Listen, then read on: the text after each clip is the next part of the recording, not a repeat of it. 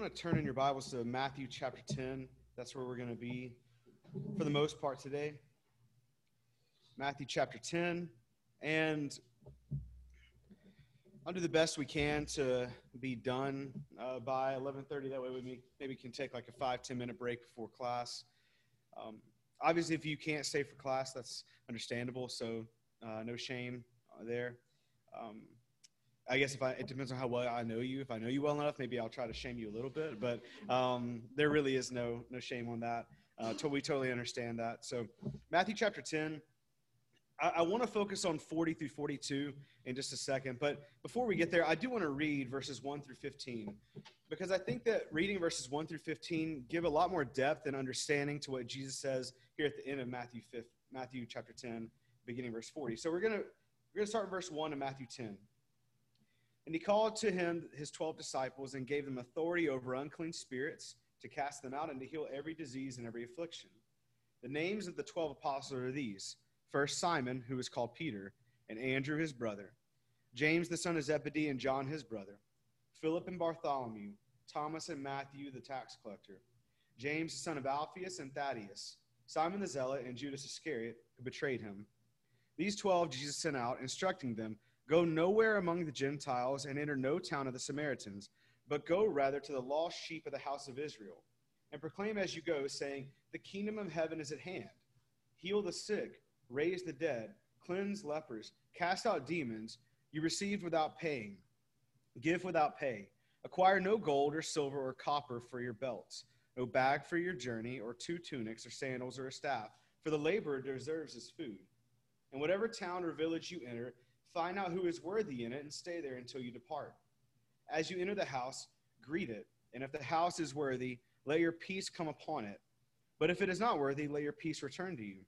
And if anyone will not receive you or listen to your words, shake off the dust from your feet when you leave that house or town.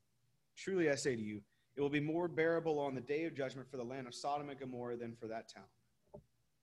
So I want to notice the pretty incredible things that the disciples were going to do, but just in general, what are the things the disciples will do in verses 5 through 15? And keep in mind, this is all the 12 that Jesus is saying this to.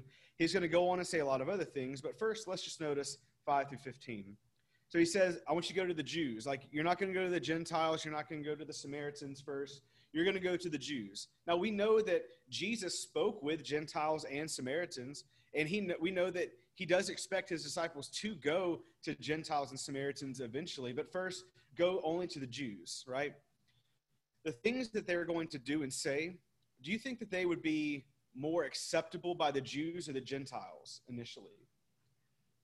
Probably more acceptable by the Gentiles, I would think, because as they're teaching the kingdom and as they're teaching about this Jesus, who is the one that John the Baptist paved the way for, and he's doing these amazing things, and he's challenging them and teaching them many things. Do you think that would be harder for the Jews to accept? I think it might have been. In fact, if you look at what winds up happening, it is harder to teach the Jews. So he's saying, go to these people because they should be the ones that understand and accept before the Gentiles. However, they're also going to face the greatest opposition among the Jews. So then the next thing he says is you're going to proclaim the kingdom. Now, the fact that he says you're going to proclaim this and you're going to proclaim as you go, the kingdom of heaven is at hand in verse 7, there's a lot of boldness. So go to the hardest people, preach the kingdom that they don't really understand, and do it boldly. You're not just talking about it, you're proclaiming it. Then you're going to heal the sick. You're going to raise the dead. You're going to cleanse lepers. You're going to cast out demons. You're going to give and don't take payment. You're going to stay with one person in each town if there's peace there. And you're going to do that until you leave. But if you don't receive any good acceptance from that place or from that town or from that house, you shake the dust off your feet and you just keep on going. That's some amazing stuff he tells them to do. I mean, if you just think about the highlight, really, to me, is where he says you're going to heal the sick, raise the dead, cleanse lepers, cast out demons. The whole thing about not taking payment and you're only giving, I don't really know if I like that part, but like, this is incredible stuff that you're telling me that we're going to do if I was one of the 12. And the whole focus, though, is on the kingdom. Even though they're doing all these wonderful things, the focus is on the kingdom. That's the message. That's what they are teaching. Do you think it'd be hard to remember that the focus is the kingdom if you're able to cast out demons? You think it'd be hard to remember that the focus is on the kingdom and the king that is sending you out if you're able to raise the dead, if you're able to cleanse lepers? I think it might be. I think it'd be hard for me to remember that it's not about me and not about what I can do. Now, I don't think that they struggled with that because I don't know that they did, but I could see how it would be hard and it'd be a problem. Maybe that's why Jesus made sure they wouldn't be gaining any earthly possessions as they went. Maybe it was to keep them focused on the kingdom. So Jesus goes on to give them a lot of instructions, and I'll just summarize 16 through 39 really quick. He goes on to tell them that as he sends them out, these are things that they're going to need to keep in mind. But it's not just right now. It's also after Jesus leaves. These are things they need to know. They're going to be persecuted and judged by men, but don't be anxious and keep teaching the kingdom. And he eventually winds up saying to be like him, to be like Jesus. He wants them to be bold and to speak what he says, still confess Jesus even in the face of threats and death. Remember that even if death is threatened, they can only kill the body. They can't kill your soul, so you will be safe. Be prepared for division within even your closest relationships on earth, because Jesus came to bring a sword and not peace. So even your family might be divided. And then he says to take up their own cross and to follow Jesus. And even if they lose all in this life, including their own life, they'll have true life in Christ. So those are some pretty heavy things that Jesus tells the disciples. And there's a lot of lessons for us to take from that. There's lessons on dedication to the kingdom. There's lessons on what we should be willing to do and go through as we follow Jesus. I want to focus the rest of our time on 40 through 42. I do want to point out before we go and read 40 through 42 that if you go to Mark 9, this is another place where he says some similar things. And actually, this is right in the same context of this conversation of who is the greatest. So because in Mark 9, that's part of this conversation, before he talks about giving a cup of cold water to even a child, I actually want to go to Matthew 18, because that's where Jesus talks about the greatest. So that's where the disciples have this conversation of who is the greatest. So before we read Matthew 10, let's go to Matthew 18. And I just want to read 1 through 6. So imagine Jesus has just said all these things. You're going to go through persecution. You're going to go through a lot of judgment by men. You might even die, but you need to focus on the kingdom. And keep in mind, you're going to be able to heal the sick, cleanse lepers, raise the dead, all this stuff, all these amazing things. Matthew 18. At that time, the disciples came to Jesus saying, "Who is the greatest in the kingdom of heaven?" If you're in Mark 9 reading that account, this is a very appropriate question to ask after Jesus has just said all these things you're able to do. So let's just say these are things that Jesus is saying regularly. You're going to do this. You're going to be able to accomplish these things. And then they have this question, who's the greatest in the kingdom of heaven? Calling to him a child, he put him in the midst of them and said, "Truly I say to you, unless you turn and become like children, you will never enter the kingdom of heaven." I thought we were proclaiming the kingdom, Jesus. I thought we were the ones telling people how to get into the kingdom. Well, here's Jesus flipping that on them and saying, unless you become like child, you're not going to enter the kingdom. Whoever humbles himself like this child is the greatest in the kingdom of heaven. Whoever receives one such child in my name receives me. Whoever causes one of these little ones who believe in me to sin, it will be better for him to have a great millstone fastened around his neck and to be drowned in the depth of the sea. So I think there's two major things that is on their mind as they think about this, especially, like I said, especially for reading in Mark 9's account. The first thing is, I'm supposed to be humble or else I can't enter the kingdom. And the second thing is, I need to be careful how I treat people, even people that are lowly, because I could cause them damage and then I will be judged based on the damage I cause them. Because if I make it difficult for them, or I make them feel like they're an outcast and they have no place in the kingdom, then the question is, do I have a place in the kingdom? And it seems like the answer is no, I don't. Let's go back to Matthew 10. Matthew 10, beginning in verse 40. Whoever receives you receives me, and whoever receives me receives him who sent me. The one who receives a prophet because he is a prophet will receive a prophet's reward. And the one who receives a righteous person because he is righteous will receive a righteous person's reward. That's a lot of confidence I think he's instilling into the disciples. I'm sending you out. If people receive you, they're receiving the one that sent you, which is him, which is Jesus himself. But also, if someone receives Jesus, who are they really receiving? Receiving the Father.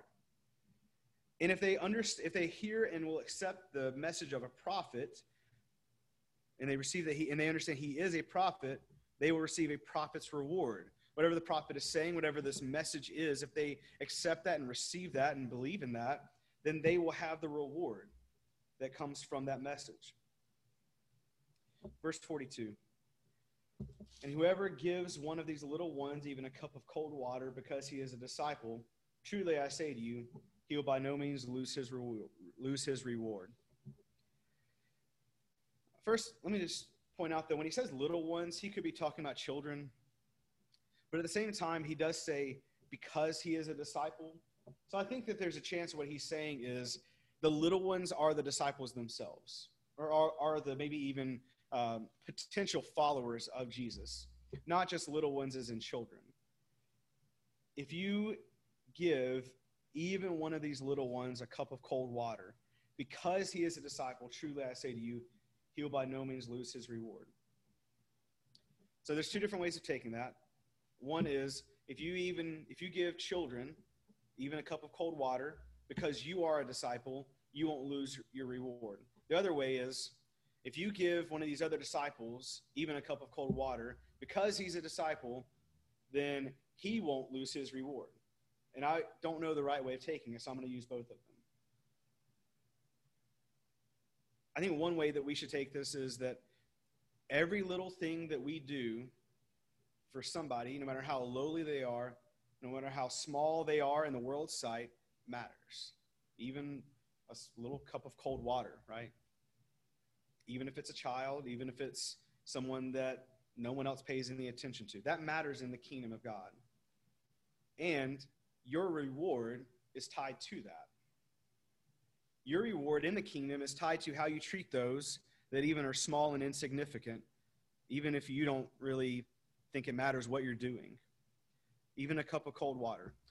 Jesus doesn't say a cup of cold water on a hot summer day in the middle of Arizona or in the middle of Tampa, Florida. He doesn't say that the context matters, or like when someone is really parched, if you give them a cup of cold water, then you're going to be blessed. But I guess we could assume that's true, that the need for the cup of cold water does matter, but maybe it doesn't. Maybe it's just a kind thing, that not that someone is craving it or they're going to die without it, but just something kind and generous, that is great according to Jesus and his kingdom. That somehow your reward and your place in the kingdom is tied to how willing you are to do small things for small people. So maybe one thing that we should take away from that is we need to give what's needed no matter how small it is. But also don't think that you're doing something insignificant because it's a small thing. It matters in God's kingdom. But also don't look at other people as being small and insignificant, and be willing to do small or great things for them. And don't see yourself as great compared to them, so you're like they're unworthy of your service and your gratitude or your graciousness. We all do have a place in the kingdom. We all do have things that are expected of us. And sometimes, even when I was growing up, I remember that the great things were who's going to get up and do whatever publicly, right? Jesus doesn't talk about that here. He's already talked about they're going to heal the sick, they're going to cleanse lepers, raise the dead. And that sounds like the fantastic things that is like, oh, sign me up for that. I want training so that I can know how to do those things. Who doesn't know how to give a cup of cold water? You don't need training for that. That's something that should be very natural. The problem is our hearts at times gravitate towards how can I be great and do great things in the kingdom. Instead, Jesus, he changes our perspective to let us understand that the great things aren't what we consider great, and the great people aren't who we consider great. It's the small things for small people that matter the most to him. And maybe they don't matter the most, but they do matter, so they need to matter to us. So the second way I want to take this text is if we do this because we are doing this for a disciple, then we help them keep their reward.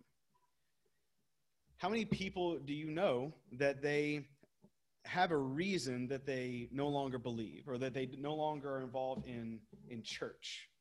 Maybe they aren't involved in a specific denomination, or they say, I'll never go to a church with this on the sign because my experiences. And some of the things that they say, or they felt judged, or they heard lessons that they just really they didn't appreciate. They thought they were just wrong and hateful or something like that. But I'll tell you, I think a lot of people that I know that feel that way, it's not just because of the truth that was preached from the pulpit as much as it was the lack of attention they were given by the people that they were supposed to consider brothers and sisters. They were made to feel insignificant and small, and they were overlooked. So they just don't go back. Or they stick around for a while, but then they just can't bring themselves to go to a place where all the attention is on a certain type of person and not on them. We need to know that how we treat each other within the kingdom, within the family of God, matters not only for our sake, but for their sake. Like, we can help someone stick around and be faithful even by the small things we do. And that sounds silly to me because I think, well, they should be faithful regardless of how I treat them. Well, that's just my way of absolving myself from responsibility. My responsibility is to serve them, is to acknowledge them, is to do whatever small thing, whatever thing I think is just silly even. But maybe that helps them keep their reward because I actually treated them like Jesus wants me to treat them. I don't know exactly which way Jesus means when he says this, because if you look at Mark 9's account versus Matthew 10's account, you can read it either way. But I know I feel an obligation to do something, to look at people and acknowledge them, whether they're like a child or whether in society they're insignificant, or in the body of Christ, if there's someone that isn't my best friend or someone I don't really connect with. And I know I feel an obligation to do small things that maybe I think are for lesser people. That's a problem of me thinking, well, who's the greatest? Well, let me do great things. That's a problem that I think James and John and maybe even some of the other disciples fell into. So here are just some takeaways for us. I think I've already mentioned these, but just to make sure that we're on the same page. I think this matters because there are a lot of people that are really down right now for a lot of different reasons. Maybe I think they're silly reasons. Maybe I think that they should get over it and they should just, I don't know, I guess one phrase that one of my friends used is people need to man up.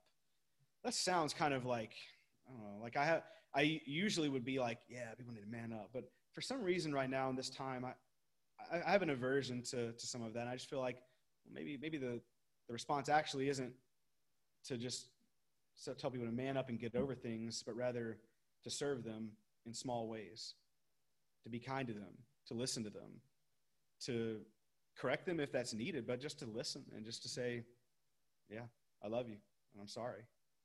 Maybe that's a cup of cold water for them. We don't go around shaking hands these days or anything like that, but you know what? Maybe I'm wrong on this, but as long as I have hand sanitizer around, maybe somebody just needs a handshake sometimes, you know?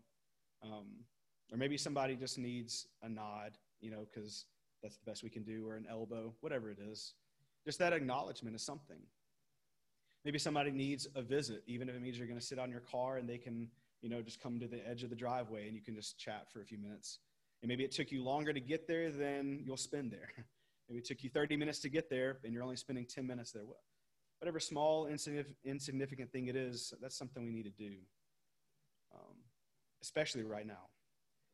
And I hope you understand that I'm not speaking to just one side of an issue. I'm trying to speak to both sides of every issue that you might be thinking of right now. Because I don't care what color someone is. I don't care what their perspective is on an election. I don't care what any of that is. We need to be showing kindness even to the little ones. And it's not just any kindness that I think is appropriate. It's based on what their need is. Even a cup of cold water.